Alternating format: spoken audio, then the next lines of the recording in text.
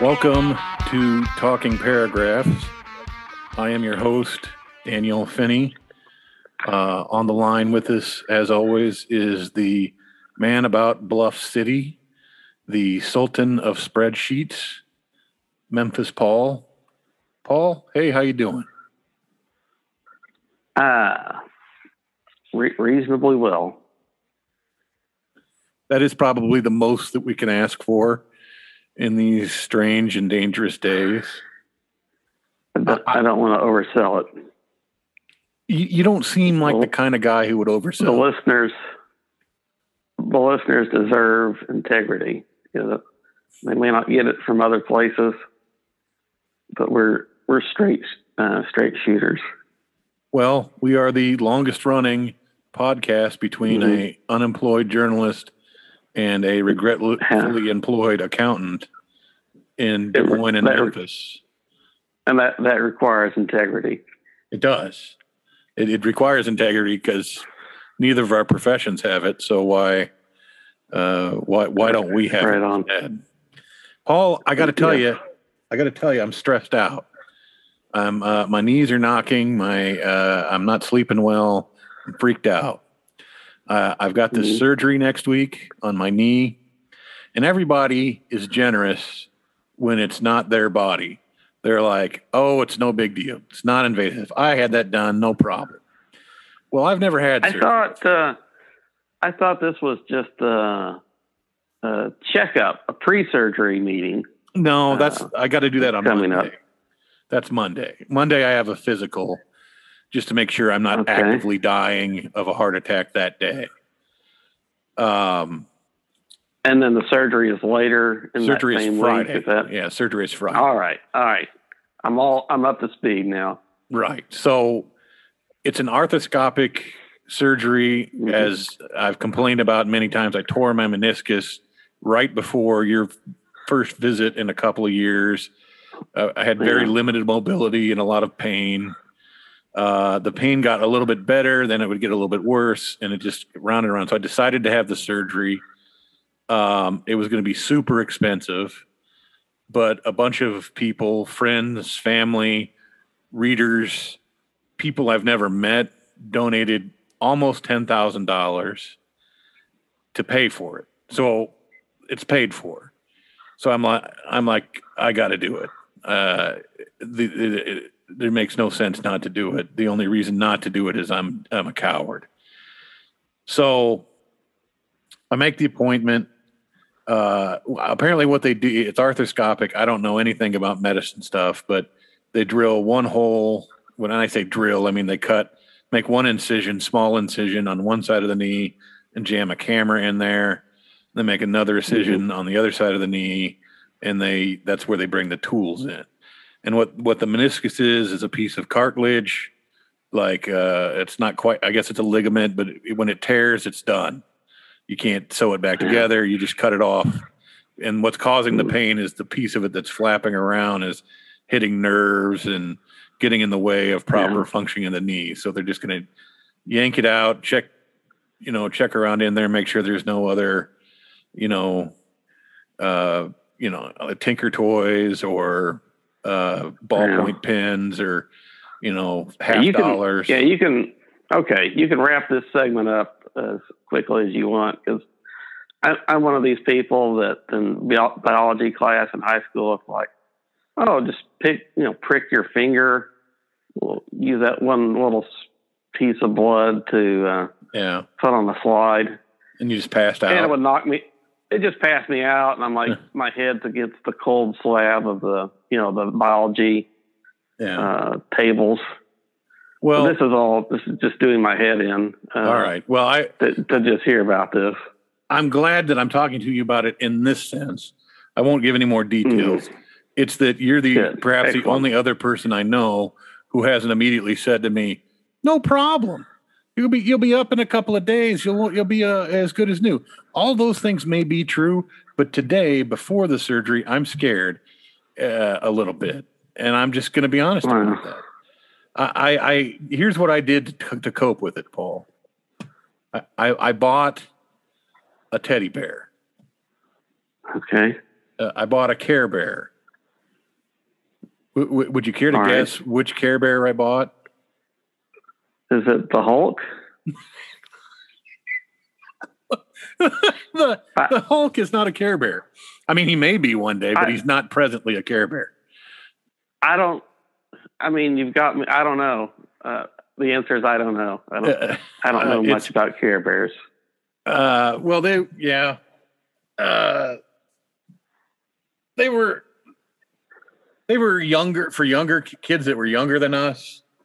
They all had, they were teddy bears that had little symbols on their belly. Like there was Sunshine Bear and he had like a sun on his belly. And there was American. There's American Girl dolls now. They're supposed to be collectible. Yeah. But when I was a young professional, there was a woman in our office who collected Beanie Babies. Yeah. That, I don't know where Funko Pops fit in. You're probably in the same category. I played Magic the Gathering. Yeah. These are all like fun things that are also like halfway collectible. Right. I just have the one Care Bear. Yeah. And he's going to help me get through surgery.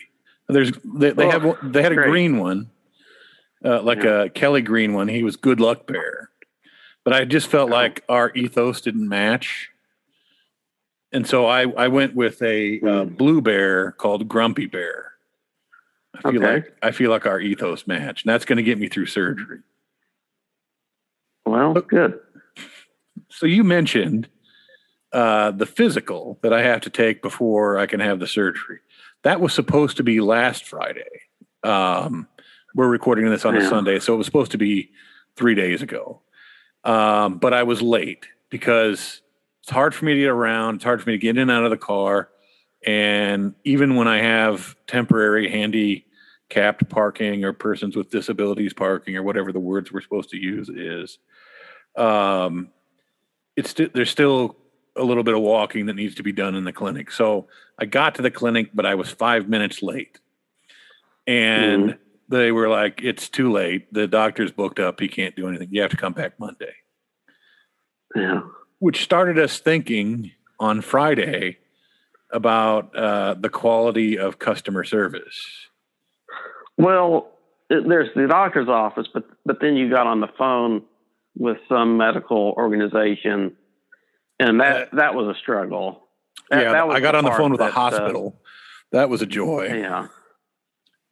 And So trying to reach out for something you want to do with the medical organization, that I guess that was the thing that was a chat.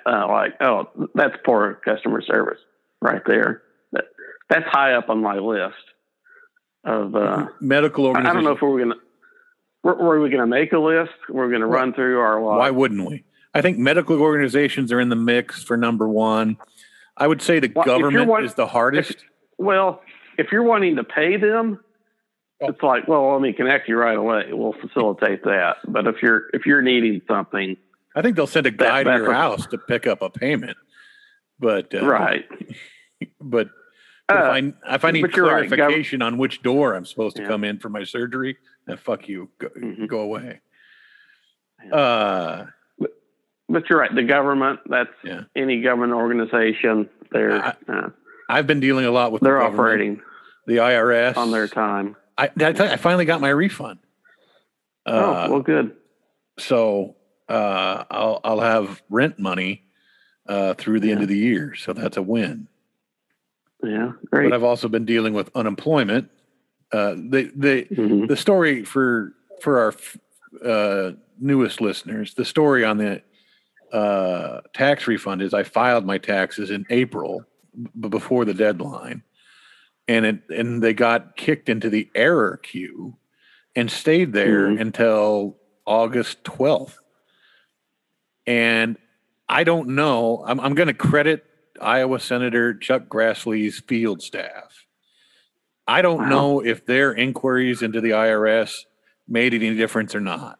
If they just said, hey, here are a list of Iowa people who are stuck in your queue, what's the deal? and they said, "Oh Christ, I got a senator up our ass. Let's move these people out of here. Let's go." Or this is just the amount of time that it would have taken for it to happen. I don't know, but I'm thankful for Senator Grassley's people in the sense that at least it gave me a person I could get on the phone. Because you work with the IRS as an accountant on the business side of things, and you couldn't get those motherfuckers on the phone with if you had their families hostage. I wasn't qualified to do that for my firm, but the people that were, it's like you have to call early in the morning. If you called late, well, that's it for the whole day. Yeah. 3 o'clock. We're winding through the stuff we've already got to deal with, much less the last 2 hours of the day. Just, you're going to have to call back later. And this was like a special phone line for tax professionals to call. Right. And if you had multiple things to talk about, no, we can only do one thing at a time per call. That'd be too efficient to go over more than one thing at once. So yeah, the government's right up there. I think medicine. I think people who sell tickets to events are pretty awful. What's Ticketmaster? Yeah, Ticketmaster in general is a piece of shit, but all of them are shitty because they're not there to make sure you have a good experience. They're there to, like Ticketmaster, you pay a convenience charge, which I sort of get. It's like I didn't have to go to a place to buy this. So I get paying $10, $15 convenience charge. It's there's a fee on there though called the Ticketmaster fee, which I just call the fuck you fee. This is like, we already charge you a convenience fee. Now we're just charging you a fee because we fucking can. And if you want to go see this concert, you're going to pay it. And if you don't, go sit and spin. What you're talking about, I'm going to put this organization just under the general category of monopoly. Yeah. Yeah, that's fair. You want to do this thing, you only have this one choice. Like cable companies, there's maybe one or two in a market. So they're competing with the other monopoly, but they're like, oh, do we want to do a great job of this? Well, no, we'll do an average job. We'll do as average a job as you are. You mentioned retail, and I said, well, I think they actually have to do a decent job because, like if I had a horrible experience at McDonald's, I can go to Wendy's, I can go to Burger King. Right.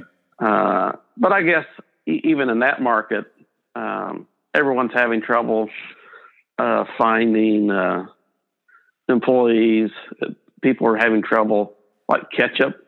There was a problem with ketchup, just sourcing that for anyone. There's a problem with plastic bags. Did you know this? And I don't want to completely step on my zero hedge story, but I'm just saying, like, if I have a horrible experience at Burger King, it's like, well, I'll just never go there. I'll go to McDonald's. But everyone has a sense of how things are and what the profit they want to make is. So, there's two things I want. It could be bad, but you're still competing in a larger marketplace than the cable companies or a medical office or the government. There's only so many options there. You have more competition in your cable market in Memphis, which is a larger city, than Des Moines. We just have one cable company and then the satellite companies. And they're all just kind of in a merry-go-round of screw you. Like our ABC station hasn't been on the cable company because of dispute between Mediacom and Tegna over whatever. I don't know. Who cares? But the ABC station hasn't been on since like December. Hasn't been on Mediacom. It's just a mess. Because I remember we just got scores of calls from angry people because we couldn't air the Big 12 championship game. Oh, sure. So with the mighty Iowa State. Listen, whatever they are. The Cyclones don't get much. That was a great year for them. I will say, like the worst is the medical people because it's a monopoly, and you kind of have to do it or you're dead. Like Right. the cable companies, there's only a couple of them, but if I get so pissed at the cable company, which is what I've been, it's like, you know what? I just won't watch cable TV. I'll watch the Netflix, whatever the bunny ears picks up. I'll read a book. I would say cable companies have improved because a lot of people are like, hey, fuck you, just hook me up to the internet and I'll watch Netflix or I'll watch Amazon Prime or HBO Max or whatever of the umpteen streaming services there are. So, yeah, it's not like, oh, hey, we need to do a good job. Our customer surveys are in the toilet. It's like, enough people have said, screw you. They're voting with their wallets. And at that point, it's like, well, what can we do here? It's not too much trouble. Change course. You know who does do a good job for me anyway? Is my local grocery store chain, Hy-Vee. I don't go to the grocery store. You're more of a fan of going to the grocery store than I am. Mm-hmm. But I get my groceries delivered. But sometimes there's perils with that. Most people will gripe about selection of fresh fruit. I'm not that guy. They do throw in a bunch of samples of things that you're indifferent to, like they do whatever that minty fresh Coca-Cola or whatever it was. Yeah, that was the coffee Coca-Cola, I think. Yeah, that was terrible. Yeah. We drank that on air one day, and that was enough of that. But I'll give you an example of how they do. I put my order in today, and I set it to be delivered on Monday, but then I realized, I have to go to Ames for this physical that I missed on Friday. So I called the store, and I'm like, can we just push this to Tuesday when I'll be home? Mm-hmm. And they're like, yeah, no problem. We'll update the order. No problem. And I've called them because I forgot something like eggs. And when they start shopping for your groceries, they text you. And they're like, hey, I'm so-and-so. I'm shopping your order today. If you need to add anything, just text me back. And that's been nice. So not everything is horrible, but we're about to, I want to preface the following topics with some kind of recognition that a trigger warning for millennials. I'm not going to say that because that's silly. That's demeaning to a class of people. I don't know. People are sensitive, and everybody has a right to be who they are. So I don't want to shit on trigger warnings because, hey, if I had survived rape and then I was in a class where we're going to read a book about rape or rape occurred in the book, I might want a heads up, I don't know that that's the most horrible thing that's ever happened. But I also believe we're all responsible for ourselves. So right on. Sometimes you have bad things happen to you and you still have to function in the world and not expect the whole world to change because a horrible thing happened to you. That was a hard lesson in my life. And maybe that's made me harder toward these kind of things. But I want to say, because we're going to talk about some heavy news issues, Afghanistan, being one of them.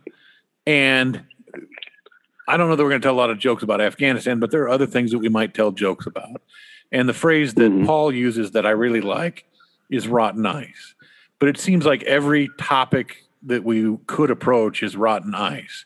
And if we don't go out there sometimes, then we're just going to talk about, what sandwiches we ate this week.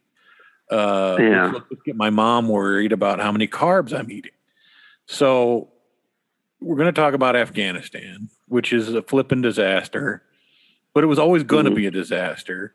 But there's going to be some people who are like, you don't love America. And there's going to be some people who are like, this should have happened 20 years ago or 15 years ago. And there are going to be some people who will be like, this is Biden's two sides to it. So I just want to preface all this by saying, you may not like what we have to say about that. And what I would suggest, These are always posted on my website. Send a nice email, and we'll read it. We'll read it in the next podcast. I will. We won't get any email, but if we did, I would read it on the next podcast. Maybe. Because I don't have to, because you don't have to listen to this. If it goes to a point where you're like, I don't like what these people are saying, stop listening. Aren't there like skip ahead functions or skip this podcast altogether? We'll be talking about the Field of Dreams game later, kids. And we've got quizzes and emojis and a Johnny Carson show joke. Yeah, that'll be near the end. Just scrub ahead. Yeah. So, Paul, lead us into your thoughts on the fall of Afghanistan and the last chopper out of Kabul. Well, I wanted to do my WNBA joke first because people might enjoy that, but not this Afghanistan stuff. That's fair. Can I do that? Paul is not a fan of the WNBA, and I have mixed feelings about it.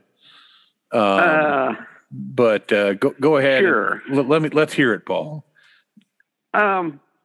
It's fun, if you enjoy the WNBA, that's great. It's one of those things where ESPN has decided to promote this. That the NBA they partner with the WNBA, so it's good marketing.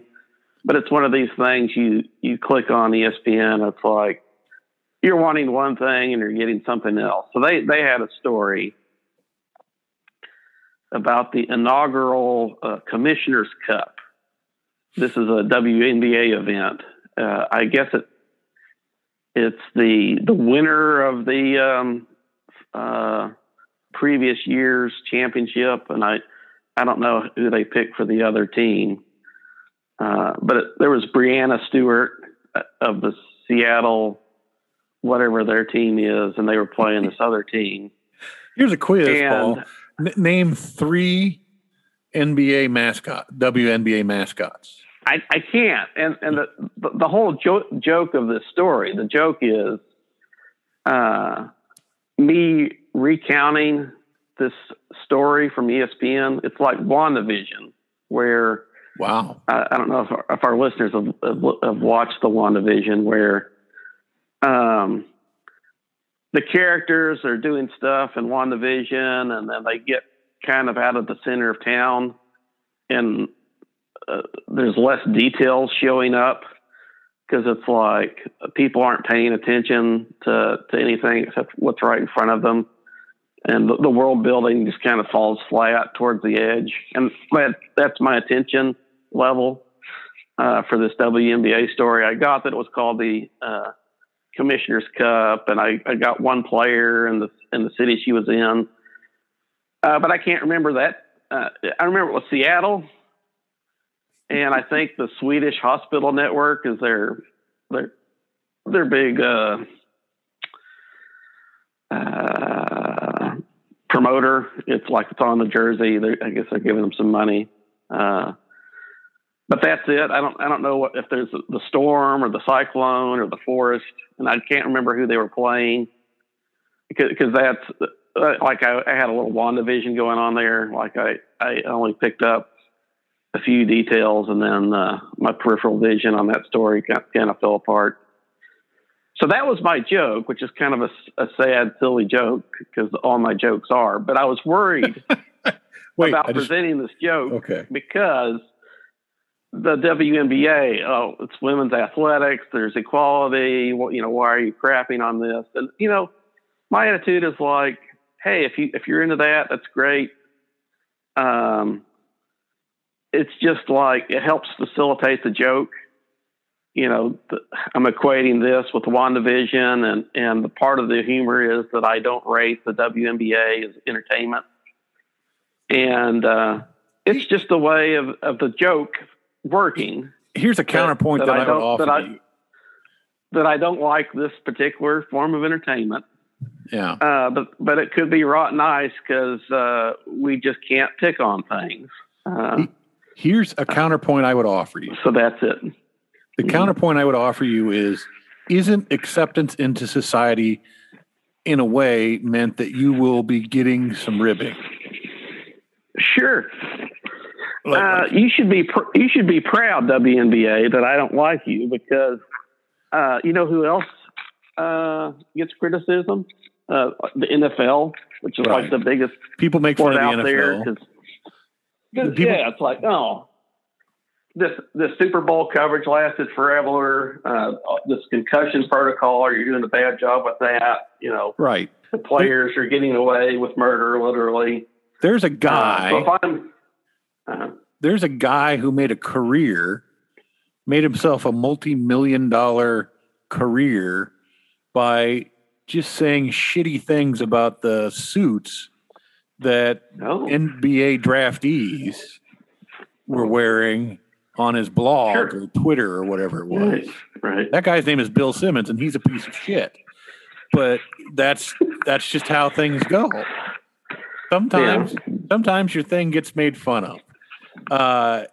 You could probably do a 20-minute riff on Doctor Who, and I would sit here and steam and huff and puff because it's my favorite show. Well, not presently, but it has been most of my life. And then there'd be other people who'd be like, because I just said not presently, there's going to be the assumption that I can't handle a female doctor. It has nothing to do with who's playing the role. The stories have been crummy, and their production schedule has been crap. So anyway, we're off the rotten ice and off the beaten path and down somewhere in the ditch. But let's get to Afghanistan. The last couple of weeks, the news out of Afghanistan is this: the U.S. is going home. Biden is bringing the boys home, and women, the men and women, and transgender soldiers, whoever service in the military, whoever's serving, they're coming home. And he's not backing down from that. He's like, there was no way this was going to end any better. So the Taliban's like, well, they're gone. Now we can take it back over. And province after province, they've just fallen over. So these U.S. trained military and police forces, many of them have just laid down their guns and run and hid. Well, you know, it could be fairly said. My friend Lewis, who is an Army veteran who served in Iraq and Afghanistan, among other places, he said, if they're not going to defend themselves, then why should we defend them? And there was only one way this was going to end, because we never, like in Iraq, which we shouldn't have invaded for any reason. In Iraq, we built a $1 billion fortress of an embassy. And that's clearly saying we're going to be there forever. In Afghanistan, we refurbished like a building on the town square somewhere as our Marriott Hilton. Yeah, something like that. And that was no investment at all.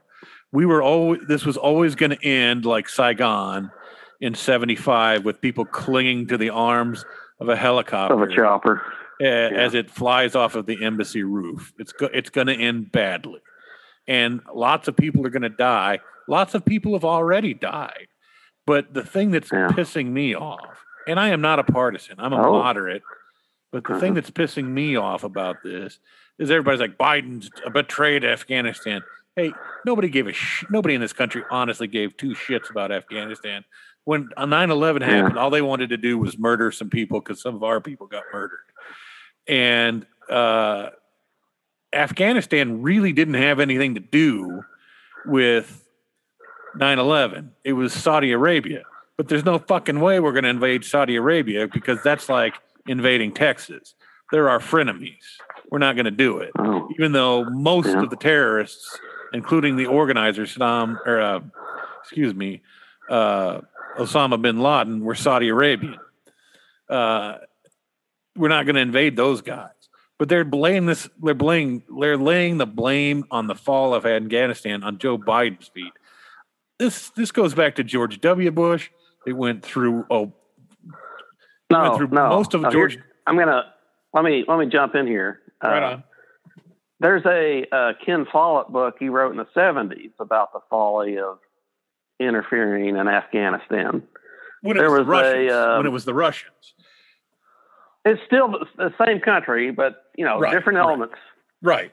Sure. I mean, it was Russia, then Soviet Union, then the fall of Soviet. I mean, there's been 50 years of geopolitics, and Afghanistan was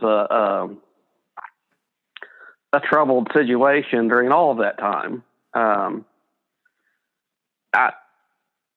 There's been a Tom Hanks movie, and then there's been, the last 30 or 40 years of modern culture where we've been in Afghanistan.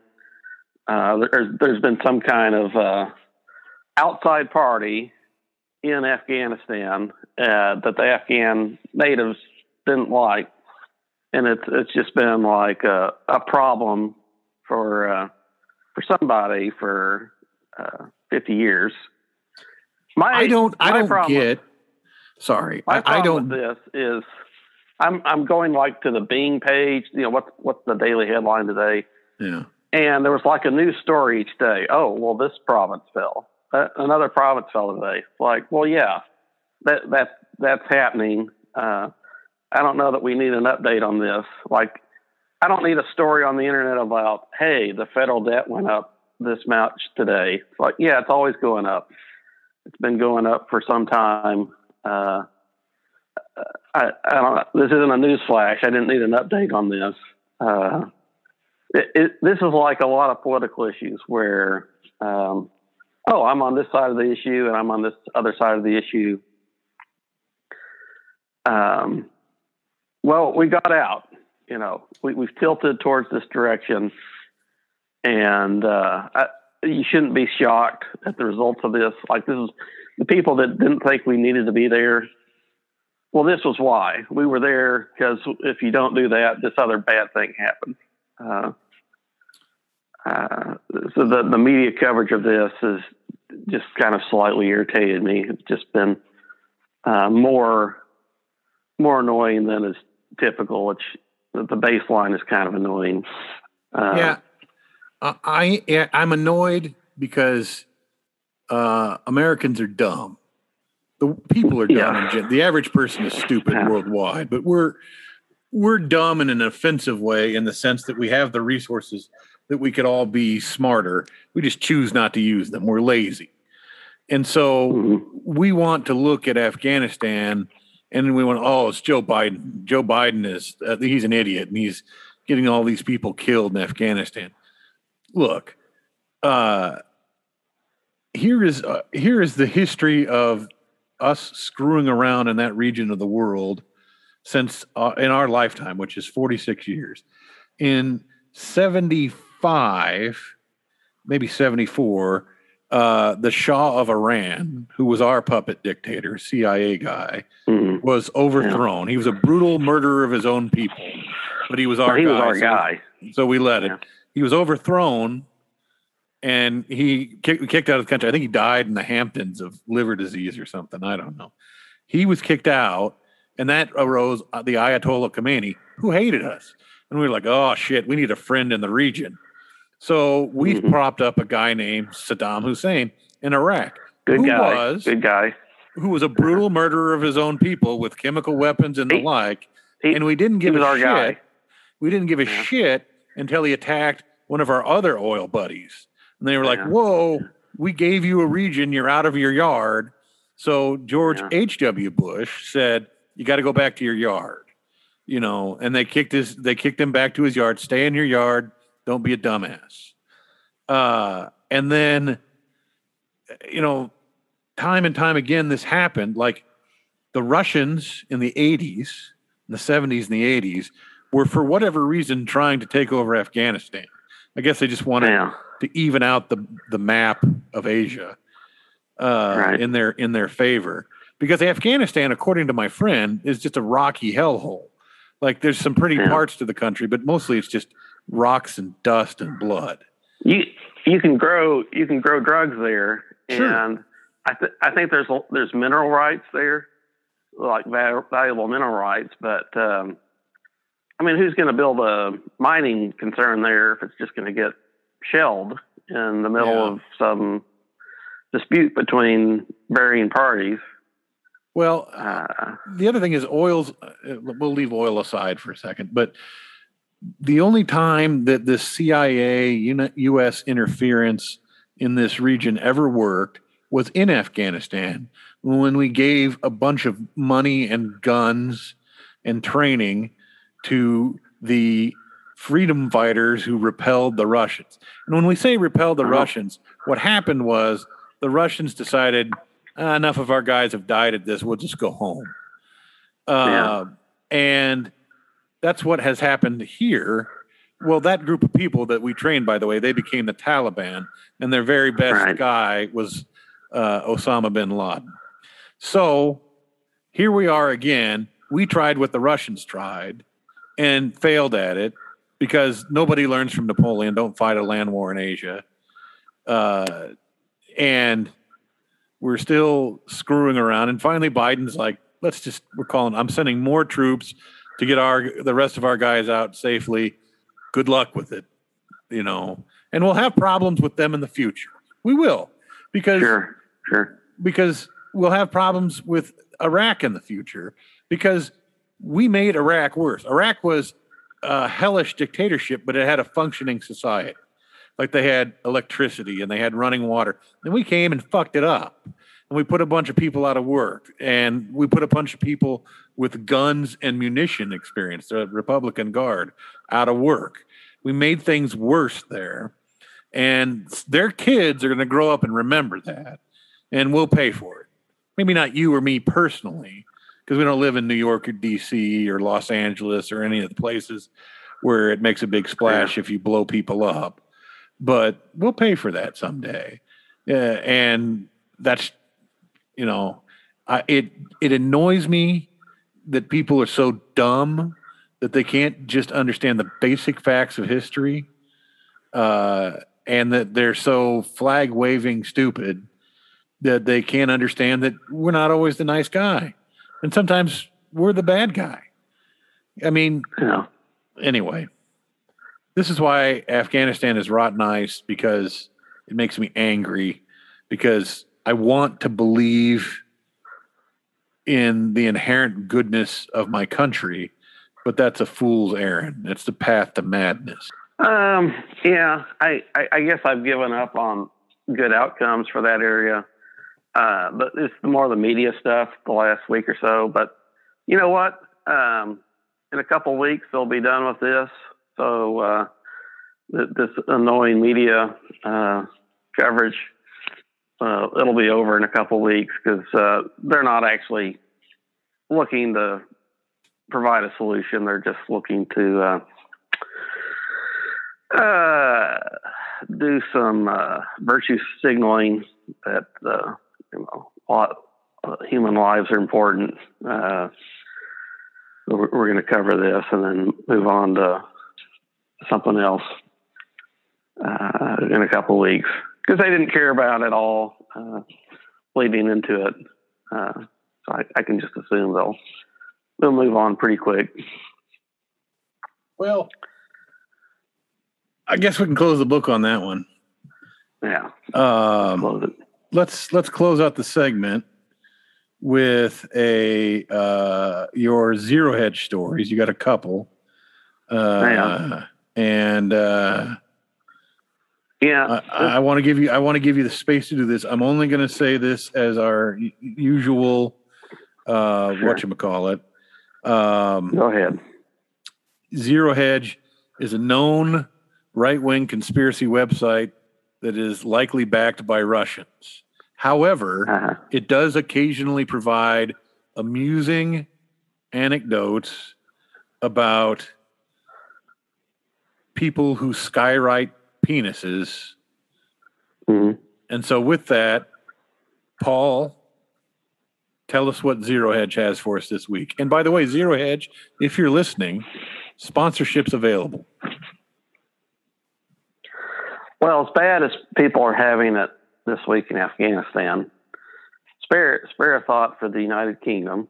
The KFC Corporation operating in the UK has issued a warning to consumers that certain menu items would not be available. In fact, some of the packaging would be the non-standard variety, not the typical, kindly white-haired gentleman, Southern gentleman, on the side of the bag, and this led rightly to concerns because they've had their fast food disrupted.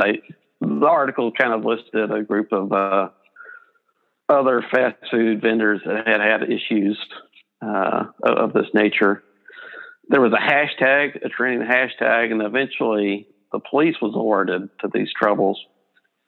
And the police responded, this isn't a police matter if you can't get your favored KFC products and packaging, which, I feel like when Popeyes takes away the dirty rice offering, that's just a sign that, KFC could have some troubles. It's just the domino theory at work. The other Zero Hedge article, I only got the headline, but I just wanted to pass on that there was a recent issue, I guess, of Robin, or an issue with Robin, the character, but Batman's trusty assistant. I have something to say about this, so go ahead and lay it on me. It was revealed that he's bisexual. Right. According to Zero Hedge. According to Zero Hedge's reporting, which again is, comes with caveats, which you've already listed for us. That's it. That's this week in Zero Hedge. And we thank you for that. And proud we are of all them, all of them. Here's what I have to say about the Robin thing. First of all, there have been multiple people who've been in the role of in the role of Robin, including at least 2 women, depending on how you count the realities of the multiverse. Earth 2. But in the main DC continuity, there was Robin Dick Grayson. That was the one from 1940, the original one. And he lasted 40 years until the early 80s. And then there was a new kid named Jason Todd. And he was co-created by Ottumwa, Iowa native Max Allan Collins. He was not liked by readers, and they killed him in a storyline that I read when I was a kid called Death in the Family. He's since been resurrected because nobody dies in comics. Only comedians die on stage. But did he die? Did he die in the middle of a bisexual exploit, or? No, he died when the Joker beat the shit out of him with a crowbar and left him to die on the floor of a warehouse that was bombed with a giant TNT bomb. That sounds very straight then. He was there trying to save his mother, who had abandoned him as a child. That's straight. That's very straight then. Very good. A world of pain. So then there was a third Robin named Tim Drake. And Tim Drake was this like super bright detective kid who figured out that Batman was Bruce Wayne and that Robin was both Dick Grayson and Jason Todd. And Batman takes him under his wing. There are then other Robins after that I'm not going to get into because it's too complicated and nerdy. But it was Tim Drake, who I've not seen the comic. I'm not interested because I don't read every Batman comic. I cherry pick them because there's only so many. There's a lot of anyone who's not into comics. There's a lot of comics on the shelf. Right. It's easy to go down a rabbit hole of every single comic. And there are a lot of Batman comics, so you have to pick. And I don't want to get too heavy into the continuity stuff like this thing. But apparently, what happened was Robin was rescuing his friend and had feelings for that friend that were deeper than just that's my buddy. And he had something to think about. And so, of course, this becomes a cause célèbre for LGBTQ community. And fine, Well, maybe he's just questioning then. Yeah. I don't know. I don't care. It doesn't bother me if Robin was straight out gay. There were a lot of crude Batman, Robin sex jokes. Like the Batman TV series in the 60s had a character named Aunt Harriet. And her job was basically, they added that character because they were worried people were going to think Batman and Robin were homosexuals. I think we're past that now. Like there's a whole character in the DC universe named, Christ, I can't remember the name of the guy, but he's basically a Batman-like character who's in a homosexual relationship with a guy named Apollo, who's like a Superman-like character. So in my mind, there are gay characters in comics. There's nothing I can do to stop this trend of recasting established characters as different races or sexualities. I would argue the challenge is to create a character like Kamala Khan, Ms. Marvel, who is popular with readers and a new person, a new character, rather than Batman is black now, which in some future version of Gotham City he is. Fine. Whatever. I'm not mad about it. I don't care. It's just another one of these damn things where people get really excited about it and they forget it's comic books. Like a couple of years ago, there was a Captain America storyline where Captain America was actually working for Hydra. He was the bad guy. Well, people flipped out. They were like, this is anti-American and Marvel is first, Captain America is not real and has never been real. He's just a character. Second of all, it's a comic book. And what you do in comic books is you do crazy stuff and then you reset the status quo. So, of course, he's evil right now, but he'll be a good guy again soon. Maybe it's a year, maybe it's a year and a half, but he'll be a good guy soon. They killed Wolverine. He was dead for 2 years. He came back.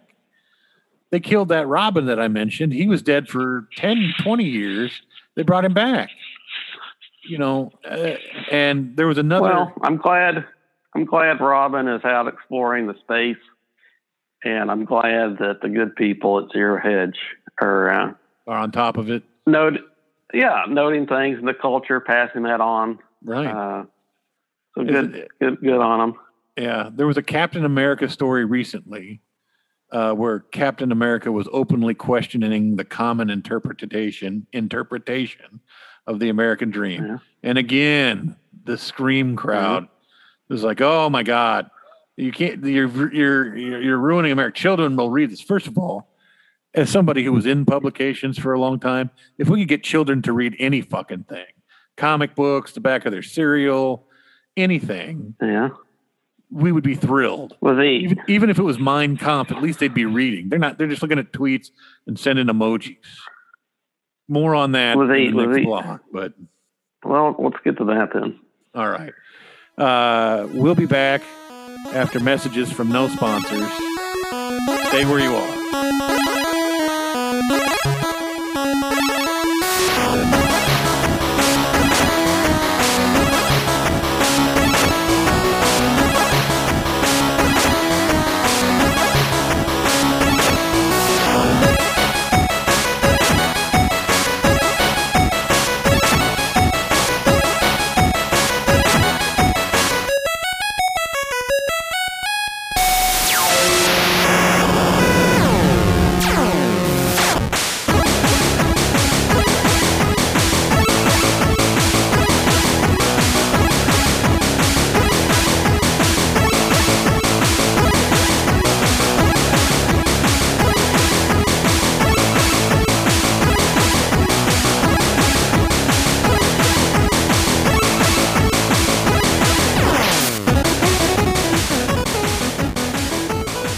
We are back. We're in B block now. We promise no brutal bummers in this segment. We ended last segment with a brief mention of emojis. And there was an article this week in the Wall Street Journal about how younger people, people in their teens, 20s, look at emojis differently than people our age and a little bit younger. So, for example, if I were to send you a text and say, I had a great dinner last night, period, smiley face, you would likely interpret that as, oh, Dan had a good time at dinner last night. That's nice. But apparently the smiley face indicates an elevated mood. Right. Or, whatever.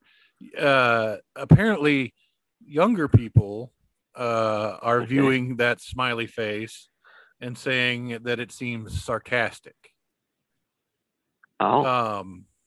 And now I don't know what to do because I didn't want to use this shit anyway. I didn't want emojis to begin with. I didn't ask for them. I was fine with just words. And then I kind of caught on to the equal size and the equal sign and the parentheses. I was like, oh, well, that's nice. Fine. I'll do that once in a while. Or the equal size and the other parentheses to be a frowny face. Sideways. You remember those? Yeah. Well, I think so. I didn't need the eggplant. I didn't need the poop. I didn't even need the middle finger. Didn't need any of that stuff. If I wanted to say fuck you, I'd just say fuck you. I didn't need a yellow hand or a brown hand or a white hand or whatever. You could have said eat a dick without putting an eggplant. Right. In the message. I didn't need the emojis to begin with. But we have them. We use them. And now they're played out apparently. Yeah. And now there's an even younger generation who's rebelling against them. These punk rock kids of the 21st century are like, yeah, we only use those ironically.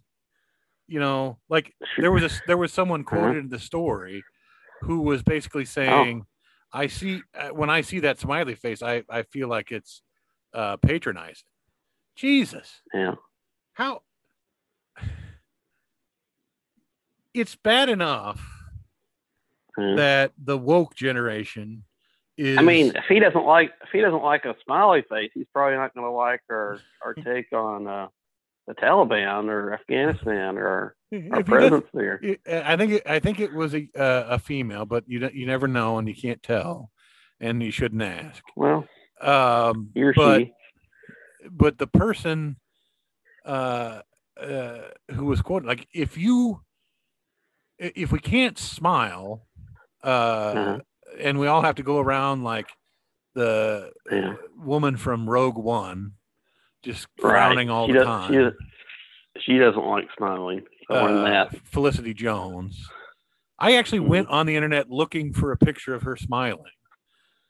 And I'm not saying women have to be smiling all the time. I'm not that guy that you want to paint me as crazy people. Every once in a while, there's a particular funny cat video. Maybe it's involuntary. The smile reaction. I found one. I sent it to you, and it didn't. It didn't really qualify as a smile. I don't think it was more like it wasn't a full smile. Yeah, I don't know what was going on there. She might have passed gas. I don't know. Anyway, if the woke generation has taken the meaning out of words and added other meanings and emojis. So now we're going a step farther. No longer cheerful. Like a smiley face is actually saying "fuck you." If I say "fuck you," I'm still saying "fuck you," but it's worse somehow. I'm sure. The smile is where does this end? This is the madness that never sleeps. Like, where does this end? I do look forward to you as a young English teacher. Yeah.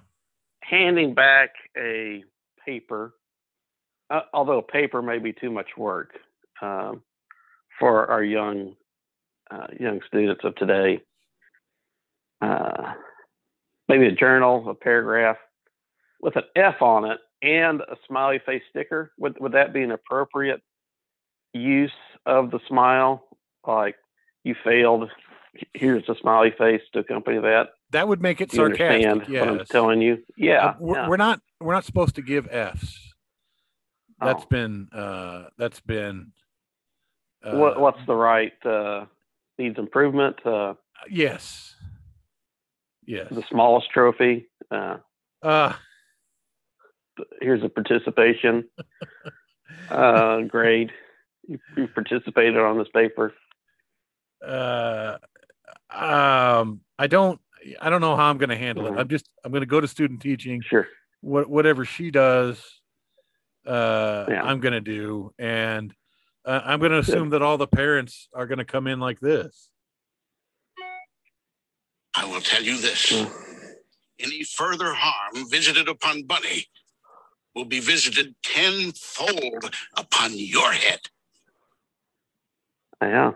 That's strong. That's a strong reaction. Well, that's how the parents are, because they've turned their kids. Now the emojis are now aggressive. Beware aggressive emojis. I like the Wall Street Journal. It's like, hey, no one reads, but maybe if we talk about emojis, someone will glance down and see if they can see an emoji themselves. That could raise readership, quote unquote. Good job, Wall Street Journal.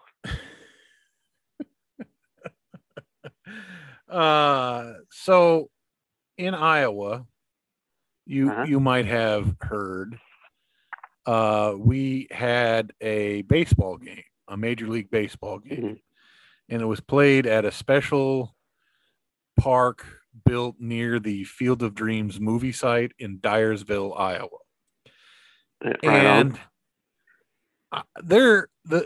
If you had found 1991 Dan Finney and said to him, hey, Dan, the Yankees and the White Sox are going to play a real game that counts for the standings in Iowa at the Field of Dreams, I would have done anything to get there.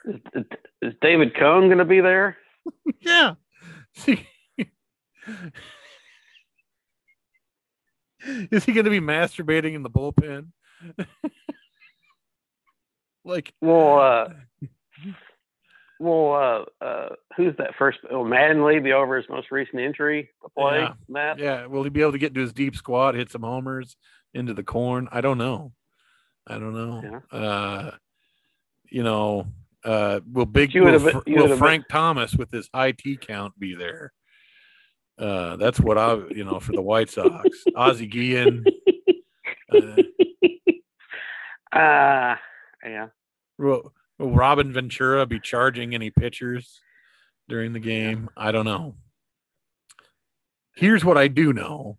The hype machine on this was at 11 from the very start. Yeah. It was supposed to happen last year, but it got delayed because of COVID. I did not watch the whole game. I fell asleep in the early afternoon, and by the time I woke up, the game had already started. I went up to Jethro's and got dinner, and that was that. I saw the end of the game where the Yankees hit a home run to go ahead, and then their bullpen poured gasoline on a fire again, and the White Sox hit a walk-off home run. I'm gonna be a little more positive about this than I initially was, because I was talking to my mom, and she's like, "Did you watch that game the other night?" And I said, "I watched part of it," and she said, "I watched all of it, and it was amazing." Wow. Now, my mom doesn't give a shit for baseball, but she has been to the Field of Dreams movie site because she loves me, and we went there one year on vacation. Now, my parents have gone to many baseball games because they did it for me. They didn't do it because they give a shit for it. They ended up enjoying it, but it wasn't their thing. And And I mean, it'd be like you and I going to a soccer game in London for some reason. Right. I would go and I would take in the spectacle of it, but it would be your thing. Like you would know what was happening. And I think my parents came to that conclusion with baseball over the years, but they watched that from beginning to end, and were just enthralled by it. And I will say this: I watched part of it on replay, especially the beginning part. And what they did is they cut a path from the movie side, which is still there, and it's owned by some Chicago company, a bunch of greedy profiteer losers. And they cut a wide path through the corn to the outfield of the stadium that was built there. And Kevin Costner walks this path, and it's very silent except for the Field of Dreams music playing. And then, and I'm going to credit Joe Buck here. So I hope you're sitting down, grab onto something. Joe Buck didn't say a fucking word while this was going on. And because he would have ruined it if he did, and he didn't. And so that's to his credit. I'm guessing Troy Aikman was on his chest, preventing. They may have had to do that. Words. Anyway, Costner comes out about midway into the outfield, and then he looks back over his shoulders, and here come the Yankees and the White Sox coming right out of the corn, just like the movie. And you know what? It gave me the tingles. I'm being emotionally manipulated, and I know that, but it worked. It was lovely. And they came out. Some people shook Kevin Costner's, and then they came out and they played a hell of a game. And then, it didn't go my team's way, but they successfully tugged on all of my heartstrings. I will say that I love Field of Dreams. I don't think it's the best baseball movie ever,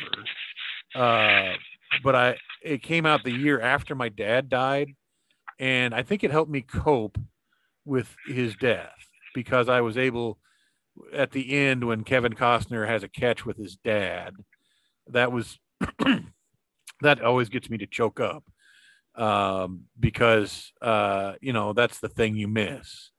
You don't get to do those things that you took for granted, or those things that when your loved one is gone. But anyway, it was well done. Was it overhyped? Of course it was overhyped. Here are my nits. Like 40% of the crowd apparently were locals, but the story was tickets were going for as high as $3,000. There was a lottery that you had to sign up for online by the end of July. And if you got called for the lottery, the tickets were like $250 a piece. To me, that's the over commercialization. That's the Major League Baseball shitty part of it. Like, all of this other stuff that I described is great, but then it's like, yeah, but we're still going to gouge you. Like, let's not forget we're still Major League Baseball. We're still going to gouge you. You understand that, right? Like, the beer is still $12 a beer. You got that, right? Everybody understands up front what this is. Okay, good. Otherwise, it was wonderful. And I'm glad I wasn't there, because it's hot, and the Dan Finney that's willing to stand in line to see things in live is he doesn't make very many appearances anymore. If Taylor Swift came back to town, maybe I would do that. Maybe. I'm certainly not driving to Dyersville to see a ball game. I might drive to Memphis to visit you one day when I get my legs back under me, but that's the maximum. I assume you watched every inning. No, I'm not. Tony Kornheiser had a good take on this. He said, I liked it. I hope they do it other places, like in front of Mount Rushmore, and I thought that would be great. I think you should They're going to do another one next year, but I think they should move it around, not to just movie sites, but to just places in America that baseball doesn't reach because teams are far away in front of cool stuff. You know, Well, they could come. They could come do a game at Graceland. Yeah. In the Jungle Room. I don't know. Could they do it? You could do a game in the Jungle Room, couldn't you? The what? The Jungle Room at Graceland in Memphis. I'm not. Elvis's house. I'm not familiar. The Jungle Room. We went there together. I don't remember what that room was. It's the room. It was the room with the really ugly furniture, which I know doesn't narrow it down at Elvis's place, but he cut an album. Never mind. The joke is gone. Moving on.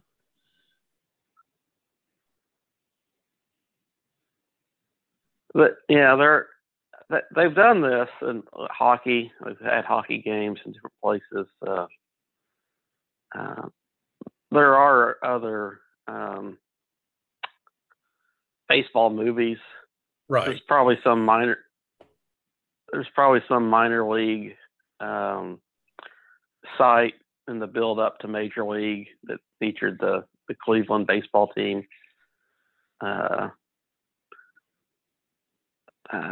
trying to think of some other baseball films. The 9 Men Out or 11 Men Out, that probably had some games and minor spots. The one with the women, that Tom Hanks and Gina Davis, which I'm just blanking on the name. I think they played. Well, I don't know. They played in like Rockford. I don't know what's in Rockford. If they had a game there where it was a doubleheader and they had a softball game between two really good women's college teams or whatever, and then they played a baseball game. Yeah, I mean, you're right that they could expand this to other. I mean, hell, they've done this thing where it's like National League versus American League. They could take a week out of the season and just every game would be in some. There's plenty of minor league ballparks. Sure. Where they could just mix it up. Just play a game at the Cardinals and somebody play at the Redbird Stadium in Memphis. Have the Cubs and somebody play in Des Moines. Sure. I mean, hell, they could have the minor league teams playing in the big guys stadiums just to mix it up for both sets of local fans. They used to you're not having to travel to Cubs, get that different experience. The Cubs used to play an exhibition game against the Iowa Cubs before, in the era before we tried to prevent every single kind of injury and everybody's injured all the time and whatever. But it was a fun thing. I'm glad it's over because I just wear out so quickly on things these days. I'm already sick of the college football season and not a down has been played. This whole the whole reason we pinned this story, you kind of you had time to reflect on it, but the original pin of this story was that there was a Kim Richards tweet about, is it heaven? No, it's Iowa, and it's like, okay, you've milked every other thing. This new thing you're milking just makes me not want to enjoy this thing that I might have enjoyed. Yeah, you're talking about Iowa Governor Kim Reynolds. Yeah, Reynolds. Yeah, she's an opportunist, for sure. You had gotten the Batman '89, and it's like, this reminds me of a movie, right? The Batman movie I liked, but the comic itself was kind of flat. My response to that was that you've got this new Bond character, Daniel Craig. It's like, Bond, great, I like that. I have pleasant memories of Bond, but he's the male equivalent of the Felicity Jones that doesn't smile. Yeah, he's got resting bitch face for sure. Yeah, he's just so sad, even though he's driving a $200,000 Right. British sports car, and he's got the big Rolex on, and there's attractive people all around him. Right. Obviously, cause to be It's a burden. disappointed. It's a burden, Paul. It's a burden. It's a burden to be James Bond. You got to kill people and have sex with beautiful women, and prevent horrible. the end of the world. It's a burden. Right. It's a burden I wouldn't want to carry, which is why I don't. You mentioned Batman '89. What we're referring to is there's a new comic series from DC Comics, Batman '89, based on set in the era of the 1989 Batman movie starring Michael Keaton. And that movie is something that came out when I was in 8th grade. I loved it. It was the first movie I ever owned on VHS. I still own a copy of it. I watched it and watched it again and watched it again. I don't know that it's held up well over the years, but the child in me who saw that movie for the first time still loves it. And so I thought a comic book series set in this world before Joel Schumacher ruined Batman movies with Val Kilmer and then George Clooney and all the goofy, weird bat nipples and all that crap. Yeah. Before he did that, before that happened, the two Michael Keaton movies were decent. The first one was great, at least for me being a kid, and the second one was okay. It had Michelle Pfeiffer in it as Catwoman and Danny DeVito as Penguin. The real villain of the whole movie was Max Schreck, played by who's that guy everybody can impersonate? I don't know. Oh, he's the guy in Pulp Fiction who had the watch shoved up his ass. Christopher Walken. Christopher Walken is like the real villain in the whole movie, but whatever. Oh, no. In Batman Returns. So I bought this comic with a lot of anticipation. I'm like, I'm looking forward to this. This is a good. This will be nice. Just dip my feet in the magic waters of nostalgia, the way Field of Dreams encourages us to do. And I was bored. The job of a first issue of a comic, in my mind, is to sell me the second issue, and this one didn't do it. I didn't find what was happening compelling. It wasn't setting itself up well. I don't know if the fact that this was started as a digital series, I think, which is released in a few chapters at a time. I don't know if that constant need for a cliffhanger every few panels results in herky-jerky storytelling. I don't know. What I was hoping for was something like the graphic novel adaptation of the movie by Jerry Ordway and Denny O'Neil. Denny O'Neil was the writer, Ordway was the artist, and it was a painted cover and had really good solid art. Batman looked like Michael Keaton. Batman doesn't look like Michael Keaton in this comic. Maybe they don't have the likeness rights. I don't know what the deal is. But it was just kind of a letdown, which leads me to the Lost Highway argument. I like to remember things the way I remember them rather than they actually were. And this may be that this is in tune with the way things actually were, but that's not how I remember them. And I prefer the way I remember them.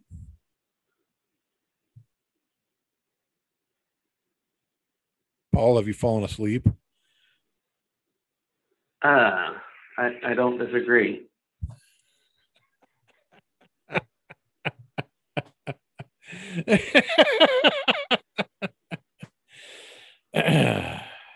All right. I think we'll just wrap B Block there. We'll close the book on that one, as they say. I can't find that sound clip, otherwise I'd play it. from The Right. Big Lebowski, but I can't find it. Anyway, stay where you are. We'll be right back. It's quiz time. We've got some quizzes. I'm becoming a teacher and I need to get used to quizzes. And Paul has some quizzes for me, and I have a quiz for him, and then I have a joke, and then we'll all go home and eat ice cream. So stay where you are. We'll be right back after some music from the free internet, the Internet Free Music Archive. We'll be back.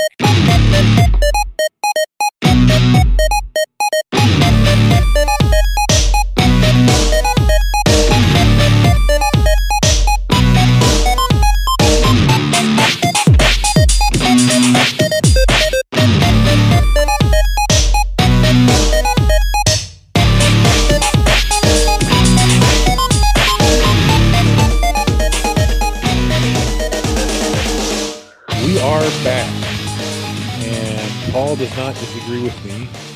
That was the conclusion of last block. I'm not sure that that's happened before, but let's not revisit it and ruin it for people. Paul, Paul has been busy this week, and he's got a quiz for me, 2 of them. So I think it's a fill in the blank test. Is that correct? That's right. All right. Well, we learned about these. We learned how to write them in education. These fill in the blank things.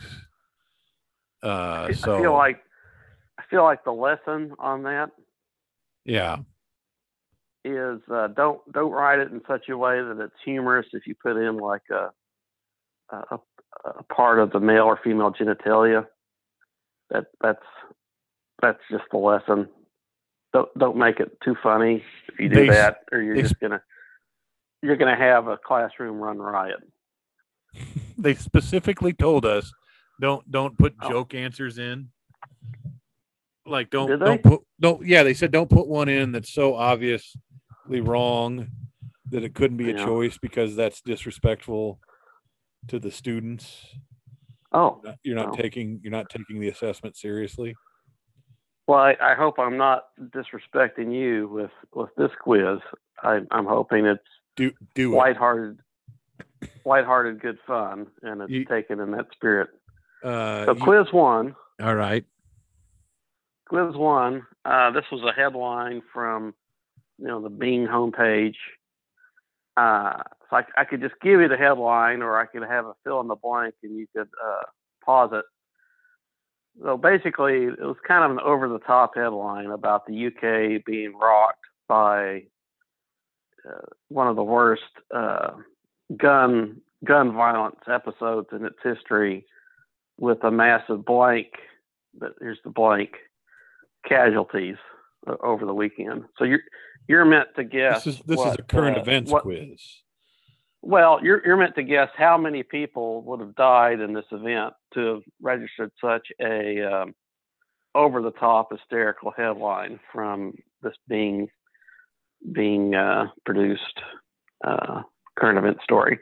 I'm going to say 8. That's close. It was 6. Okay. I was a little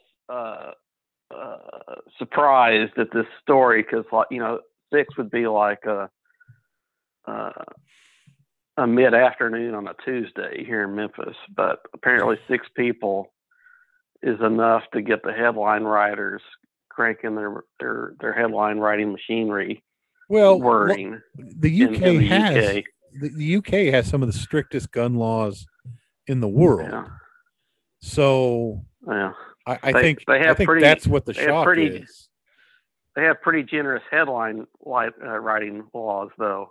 Well, about what constitutes the headline. The story. I remember a history professor. Because in Memphis, that's a yawner. Well, you don't get 6 at once. You get however many homicides a night you get, but you don't get them 6 at once very often. You get 6 homicides, but they're several instances. Here's what a history professor at Drake once told me, a guy named Myron Marty, who passed away a couple of years back. he said Americans have polite newspapers, but a rude population. And the British have rude newspapers, but a polite population. And that's probably an exaggeration on both parts. But their newspapers are pretty brutal. They're all like the New York tabloids, except for the London Times, which is, I think, Rupert Murdoch's owns that, or he used to own it. I don't know. But so the answer was 6. I missed that one. What's the other one?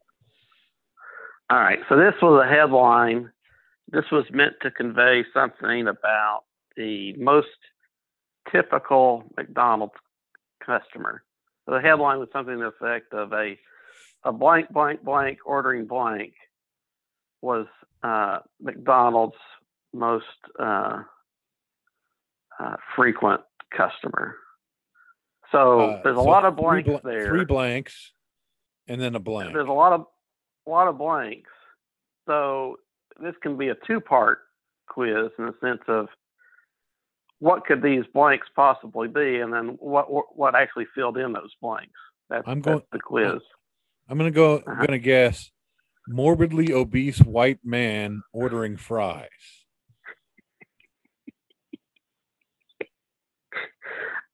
So the categories were gender, Yeah.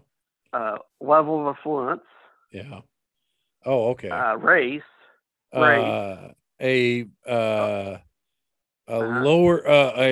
lower middle class morbidly obese white male ordering fries. That's incorrect. It was a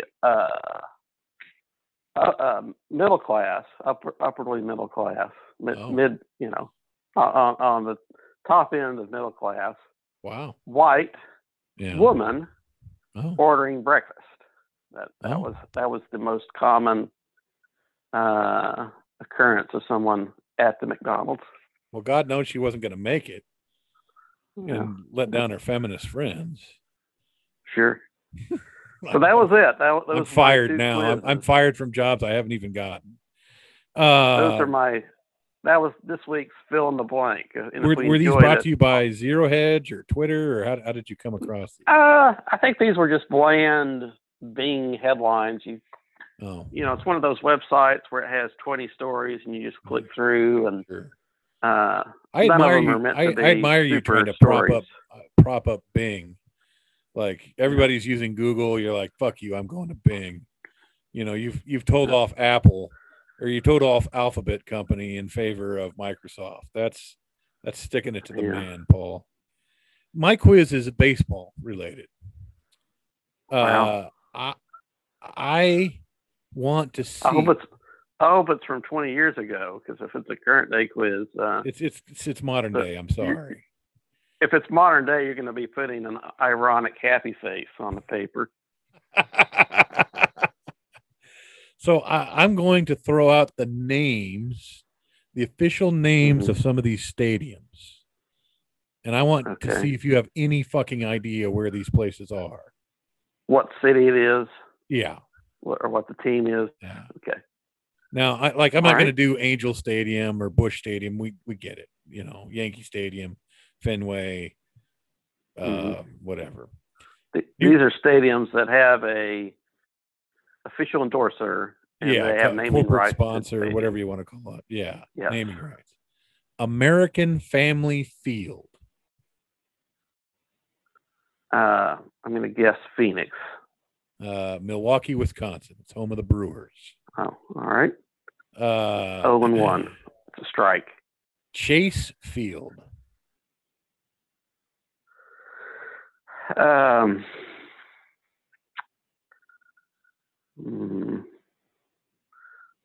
Philadelphia.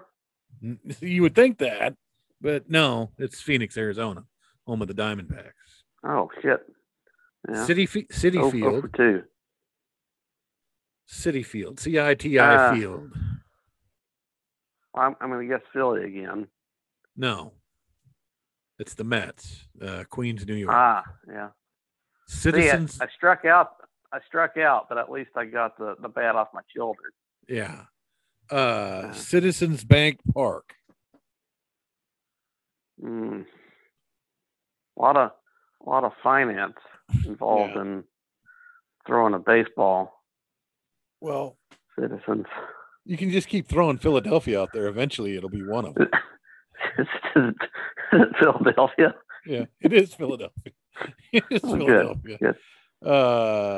Comerica Park.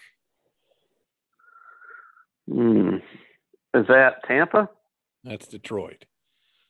Oh, Home of the shit. Tigers. Well, yeah, Oh, this one you'll get. I'm giving this one away. Coors Field. that's in Denver. Right. There you go. They have the smooth waters. Yeah.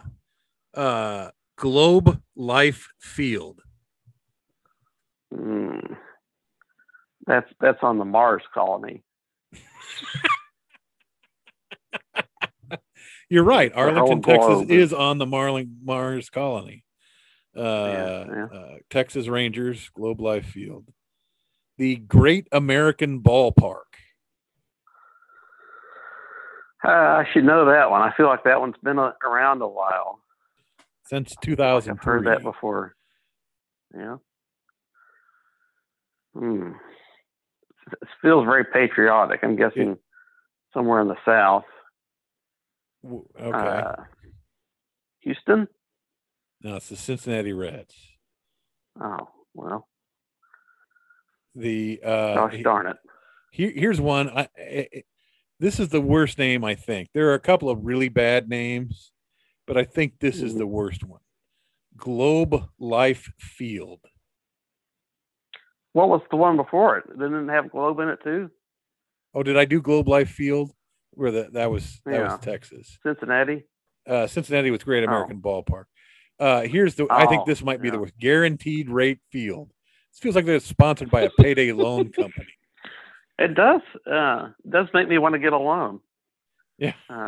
You get the loan. to pay for Let me give you a your- hint. You your get the beer, loan. You get the your loan beer for and the your fries. yeah. You get the loan to get the cab fare to get the hell out of this side of town. Wow. Is it the White Sox? It is. Bing, bing, Yeah. bing, bing. I use context clues. That's what Right. your students will have to do to fill in their blanks. Here's another shit name. It just this pumps you up to go to the game. It's a shit name for a shit franchise. Well, I guess they've won the World Series a couple times. So what are you going to do? Lone Depot Park. No space between the Lone and the Depot, by the way. Is that Derek Jeter's home club? That is the Miami Florida. Marlins. Yeah, that's his cross to bear. You should know this one. Minute Maid Park. I should. Is it Tampa? It's not. It's Houston. Oh, It's the home of the Astros. Here's something I didn't know. Do you know why people in Houston don't drink more Minute Maid? I thought you only grow oranges in Florida and California, not Texas. Well, Minute Maid, they have a Minute Maid Maybe mix. I'm wrong. Yeah, they have a mix, mixed drink. Oh, okay. You know why they don't make it? They can't figure out how to get I 2 don't know. quarts of water into one of those little pouches. Is this your Johnny Carson joke? Of the No, week? I've got a better joke than that. He did better than that. Petco Park. San Diego? Yes, you're getting better. PNC man. Park. On a roll. That's Pittsburgh. Yes. Progressive Field, also known as Flow Field. Full field. That's in Venice because of the waters that just flow over the top of the pavement. Right. They bundle your insurance between innings here at Progressive Field. Yeah, they do. House, car, motorcycle, motorboat, whatever. Well, if you drop your beer and your nachos, you can get insurance to cover that. I'll give you a hint.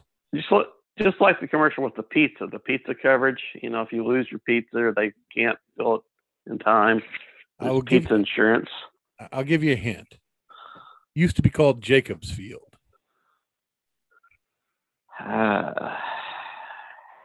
It's the only team the Braves of the 90s beat in the World Series. Good. I thought we already did Cleveland, but maybe not. We did not. It is Cleveland. We did Cincinnati. They're both in Ohio. Finally, well, let's see. T-Mobile Park.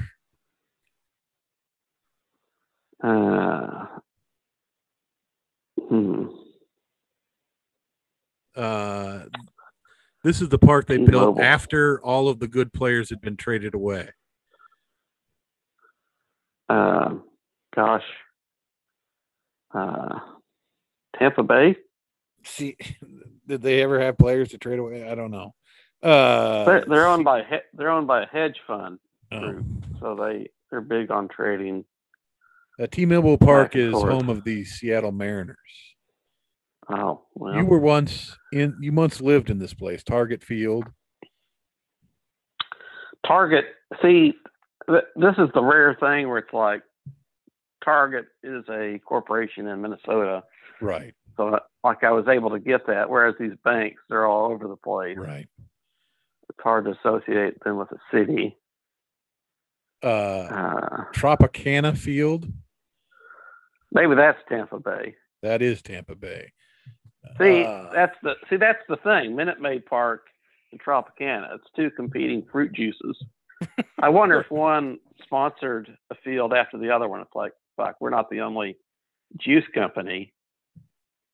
Well, it's to an not have a field. We gotta up our game. I believe that when Minute Maid Park opened, it was sponsored by Enron, and then of course Enron was that giant financial fraud disaster that accountants actually went to jail on, and so That's they changed. It is. But that doesn't happen every day. It brought down Arthur Anderson, one of the storied accounting franchises of all time. Anyway, they renamed Minute Maid Park, which is a nice baseball name, pitcher of lemonade, I don't know if you're gonna be able to get this one, Paul. Based on the Truist, rest of this quiz, right? Yeah, Truist Park. Truist. T-U. Do we know what T-R-I-S-T Park. Do we know what a Truist is? It is the final product of the merger of BB&T Corporation and SunTrust Banks. Truist Financial. It's Truist Park. I've insulted them by calling a bank when they actually they're a financial host services. A variety of yeah, not just bank, not right. just banking. Okay. Correct. Gosh. I mean, there's only so many baseball teams. Yeah, there's 30 of them. And we've gone through some of them. We've left out the obvious one, like Kauffman Stadium is the Royals, Yankee Stadium, Wrigley Field, Fenway Park, Dodger Stadium. Gosh. Toronto. Yeah, it's home of the Braves. Is it? Cumberland, Georgia. The new. See, I would have known that if they hadn't have moved the game. Yeah, the All-Star game. I blame Major League Baseball for that one. I take full responsibility for all the others, but not that one. Fair enough. I couldn't agree more that all of these names are terrible. By the Toronto plays in the Rogers Center, which used to be called Sky Dome, but I think it's been the Rogers Center for a little while. And by the way, it's Centre, C-N-T-R-E, Rogers Center. Yeah. Anyway. I think I would have gotten that one. Yeah, I think you would have too. That's why I didn't do it. Yeah. I thought you might get the Braves, but then again, when I was looking through these the other night, I didn't know who they were. I don't even know where Cumberland, Georgia is. It's a brand new stadium, so it was meant to be unveiled to the world during an All-Star game, but that didn't happen. The The world is cruel and unfair. Well, take us out with a Carson joke. And then Oh, we'll- yes, I forgot. we'll I close the forgot. book. I forgot about the Carson joke. So it was an episode from the 70s, and Mhm. Walter Matthau and Jack Lemmon were on, and they were promoting Mhm. some movie where Matthau was playing an assassin, and Oh, George and Jack Lemmon was like this suicidal guy in the hotel room next to him who kept coming in and interrupting him when he was trying to yeah. assassinate this guy. And I like the idea. I like the idea of this movie. I've Yeah. never heard of this movie. I can't remember the name of it. I'll have to look it up. Well, I'll look it up. Don't bother. But you've sold me on the premise. Right on. So the deal is that Matthau comes out, and apparently he has a reputation for telling potty jokes on Carson, and his wife is like, don't tell any bathroom jokes on Carson.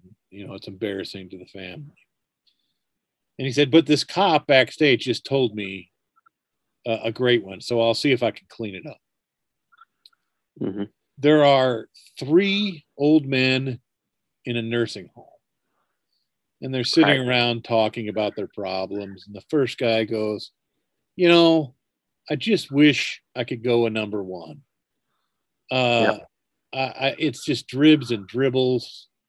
I just like a good consistent stream. I'm going back 5-6 times a night. It's just so irritating. And the second guy says, you think you got problems? I'd kill for a number 2. I've been plugged up since the Eisenhower administration. Oh man. I can't get anything going. They got me on the laxatives, nothing. Yeah. And the third guy says, you guys think you have problems. He said, I go number 1 like the torrential rains in the rainforest. It's just a calm, steady, warm flow, pure and powerful. That comes to me every morning at about 7:30 in the morning, 7:30 a.m. Said, I go number 2 at 7:35, and it's like Mount St. Helens is erupt, just hot lava pouring down. I feel like a better man when it's done. The other guys go, well, what are you complaining about? I said, I don't get up until 9. That's good. That's a good joke. We're not. All right, buddy. We're not going to be able. What's that? Yeah. We need to leave now with Costanza's law. Right. You put in something. You put in a good shot. Then you clam up. You say goodbye, well wishes to all in attendance. Right. So behave. Be well. Have a good week. Yeah. The next time we talk, I will have less stuff in my knee. You'll be the bionic man. No, and I don't get any new stuff. They just take stuff out. Oh. So anyway, I'm sure we'll be in touch then, but we won't be recording it. So thanks for being my friend. It's always good to talk to you, and enjoy the rest of your day. And you too, Sweet 16 listeners. We'll be back next week. Bye now. Well, guess we can close the file on that one.